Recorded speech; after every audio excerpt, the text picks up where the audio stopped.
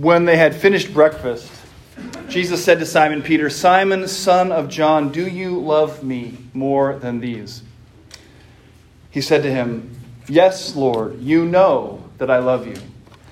Jesus said to him, "Feed my lambs." Please pray with me. Dear God in heaven, we ask you, as we do week by week, to join us here in this place this morning. And we trust that you have kept your promise and are here. May my words now be your words, and all of our thoughts your thoughts. We pray this in Jesus' name. Amen. Please be seated.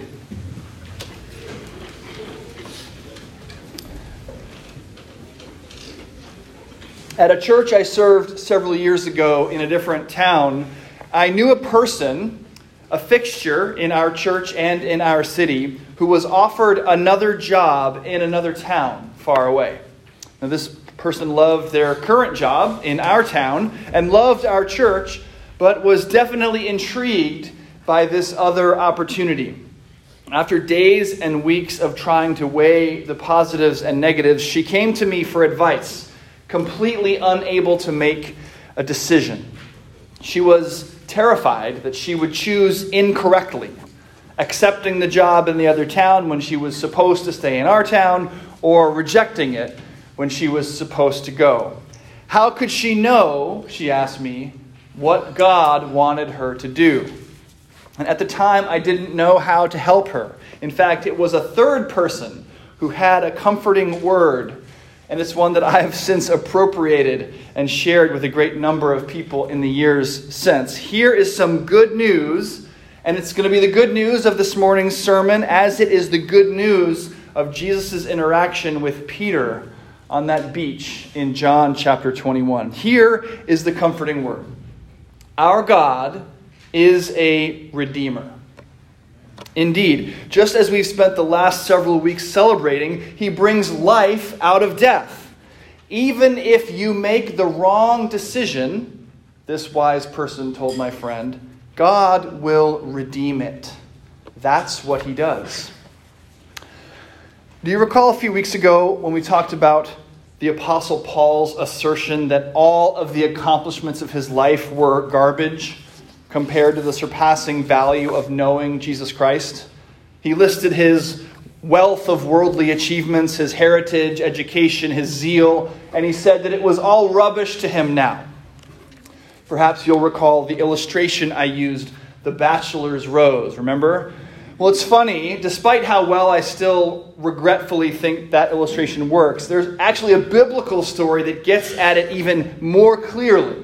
The story of the Tower of Babel in Genesis chapter 11. And that story, which is also about humans trying to showcase their accomplishments and abilities, that story will also show us a beautiful example of God's redeeming work, which he reveals so powerfully on this beach around a charcoal fire with Peter shortly after the resurrection. Now, you remember the story of Babel. The descendants of Noah decide that they're going to build a tower to the heavens in order to make a name for themselves. They want to be noteworthy in their own right, their value obvious. But although they don't realize it, in all their zeal to build this glorious tower, they don't realize that their worth, compared to the surpassing value of God Almighty, is actually zero. And so God looks down from heaven, sees their sort of pathetic attempt to usurp his glory, and he judges them for it. In the story, he scatters the people to the four corners of the earth and confuses their languages. Now, to use the framework of my old friend trying to make her decision, the people at Babel have made the wrong choice here to glorify themselves instead of God. Now, of course, unlike hers, theirs is a moral choice, but things, and this is the point here, things have become broken. Things have gone wrong. But there is good news, even for the sinful people of Babel. Our God does not leave the broken thing broken. God does not leave his people scattered. Our God the God that we are gathered here to worship today, is a redeemer. Now, it doesn't happen until thousands of years later, but on the day of Pentecost in Acts chapter 2, Babel is redeemed. The disciples are gathered together in the upper room, and all of a sudden a great wind fills it. Divided tongues as of fire appeared to the disciples and rested on each one of them. And they were all filled with the Holy Spirit and began to speak in other tongues as the Spirit gave them utterance. Now there were dwelling in Jerusalem Jews, devout men from every nation under heaven. And at this sound, the multitude came together, and they were bewildered because each one was hearing them speak in his own language. And they were amazed and astonished, saying, "Are not all these who are speaking Galileans? And how is it that we hear each of us in his own native language?" You see what's happened? The people from all the way back in the prehistory of Genesis 11 have been living under judgment, scattered by God into disparate languages in every nation under heaven. But now, in light of the gospel, the good news about Jesus Christ, every language has come together to sing his praises. Languages that were scattered are now unified. People that were spread far apart are now together. What is broken, God has redeemed. Another example, this one from Genesis chapter 3. And again, like at the Tower of Babel, God is breaking something. You all know this story. Adam and Eve have just eaten the fruit of the tree of the knowledge of good and evil and are being thrown out of the garden. And the Lord pronounces curses on each of them. Animosity between men and women, along with great pain in childbirth and toilsome labor. And there are curses too for the serpent. And yet, what God is breaking, he will also redeem. Because even in the midst of that curse, there is the kernel of good news. There is the promise that even though God is breaking something now, he is also, even now, beginning the work of redeeming it. Listen to what God says to that serpent. "Cursed are you above all livestock and all wild animals. You will crawl on your belly and you will eat dust all the days of your life. And I will put enmity between you and the woman, and between your offspring and hers. He will crush your head, and you will strike his heel." Now, the offspring of the serpent might nip at our heels, but an eventual offspring of a woman, Jesus Christ, will crush the head of a serpent. Theologians have called this the proto-gospel, the gospel before the gospel, the seed of what will become the gospel. It exists here even as a curse is being pronounced. Even there, redemption is at hand. And this is God's normal way of working. This is how our God works. And it's how he works again after breakfast on this quiet morning, shortly after Jesus' resurrection.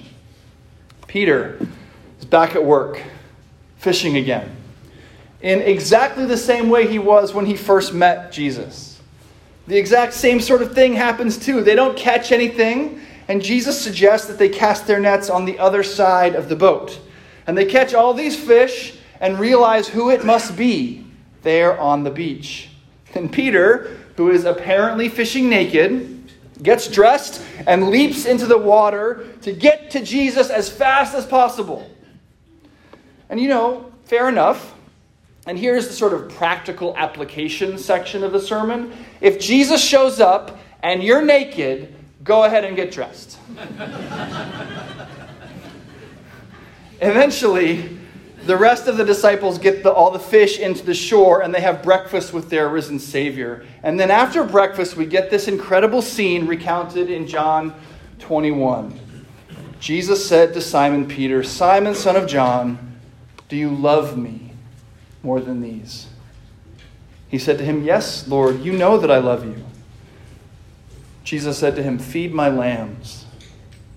A second time he said to him, "Simon, son of John, do you love me?" He said to him, "Yes, Lord, you know that I love you." Jesus said to him, "Tend my sheep." He said to him the third time, "Simon, son of John, do you love me?" And Peter felt hurt because he said to him the third time, "Do you love me?" And he said to him, "Lord, you know everything. You know that I love you." "Do you love me?" "Yes." "Do you love me?" "Yes." "Do you love me?" "Yes." What is Jesus doing? What's going on here? Why is Jesus playing what seems like a torturous little game with Peter? Well, he isn't, and this is no game. Jesus is, in fact, doing here what God always does. He is being a redeemer. Because you see, something was broken. Peter would have known it. It was, in fact, Peter himself who was broken, who needed redeeming. And this, of course, is a breaking much more profound than making the wrong choice about what job to take or what town to live in. But it's just like the people at Babel who have built their tower. And it's just like Adam and Eve having eaten their fruit. Because just a few days before, Peter had been asked a different question 3 times. "Aren't you a friend of Jesus? Didn't I see you with him? Don't you know that man?" No, no, and no were Peter's answers. He was broken, had sinned, had done something cataclysmically wrong, turned his back on Jesus Christ, denied even knowing him. But Peter's God is a redeemer, the one who brings life out of death. And now Peter is standing in the presence of the risen Jesus Christ, whom the tomb could not hold. And now, once again, redemption is at hand. Like Pentecost, redeeming the Tower of Babel, Jesus here gives Peter the opportunity to redeem his denials. 3 yeses in exchange for 3 no's. And John, our writer here, is making the connection explicit too, in a very weird and funny way, by drawing our attention to the charcoal fire around which these events take place. In John chapter 18, 17 to 18, we read, "The servant girl at the door said to Peter, 'You also are not one of these man's disciples, are you?' He said, 'I am not.' Now the servants and officers had made a charcoal fire because it was cold, and they were standing and warming themselves. Peter also was with them, standing and warming himself. And now in John chapter 21, verse 9, when they got out on the land, they saw a charcoal fire in place with fish laid out on it and bread." Perhaps this connection, charcoal fire to charcoal fire, seems silly to you or a stretch. But it's not. This is exactly how the biblical writers do this. Take a few minutes sometime and investigate the biblical use of gardens or rivers or weddings or certain mountains. It's overwhelming. God, the Bible wants us to know, is in charge of everything, every aspect of history, and this incredible web of connections exists to help us see that. And John here wants to make sure we don't miss it. The implication here is that Jesus has built this fire, maybe to make sure that Peter makes the connection. A charcoal fire was the setting for Peter's denials.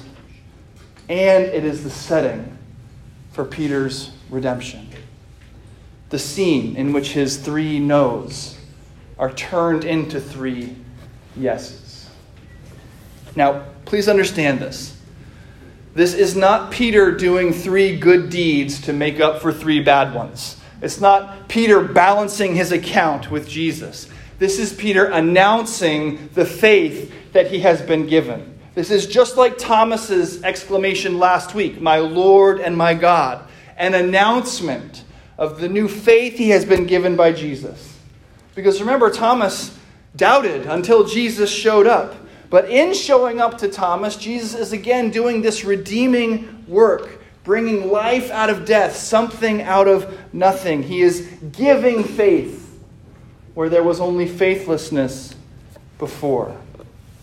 And because Jesus shows up, Peter is now able to echo Thomas. My Lord and my God, I love you, I love you, I love you. It is a proclamation of faith, a faith received, not a faith achieved. Last week, Todd reminded you that you are just like Thomas. And this week, I'm called to remind you that you are just like Peter, abandoning Jesus when the chips are down, willing to deny your Savior to save your own life. You and I are just like these broken disciples, sinners in desperate need of redemption. I know that's bad news, but there is good news too. A charcoal fire is burning. Redemption is at hand. Now, in this world, people are always being told to redeem themselves. Or when things actually work out, they're being congratulated for doing so.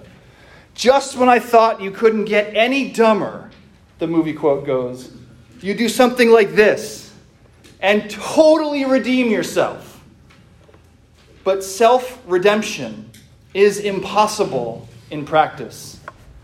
We cannot redeem by our own efforts because we cannot create faith where there was none before. We cannot bring life out of death or something out of nothing. That is God's domain. And it is where he does his best work. Work completed by Jesus Christ. Peter and Thomas, you and me, the whole sinful world is redeemed by the effort and accomplishment of Christ, and only by the effort and accomplishment of Christ. Thomas said, my Lord and my God, because of what Jesus had done for him. Peter says, I love you because of what Jesus has done for him. And we sing, we pray, we preach, we feast because of what Jesus has done for us. Jesus is your Redeemer. He has been at work since that proto-gospel in Genesis 3, crushing the head of the serpent, fixing the broken thing, your sin-caused separation from God. In him, by the finished work of Jesus Christ, you are brought home. In him, you are restored. In him, you are saved. Amen.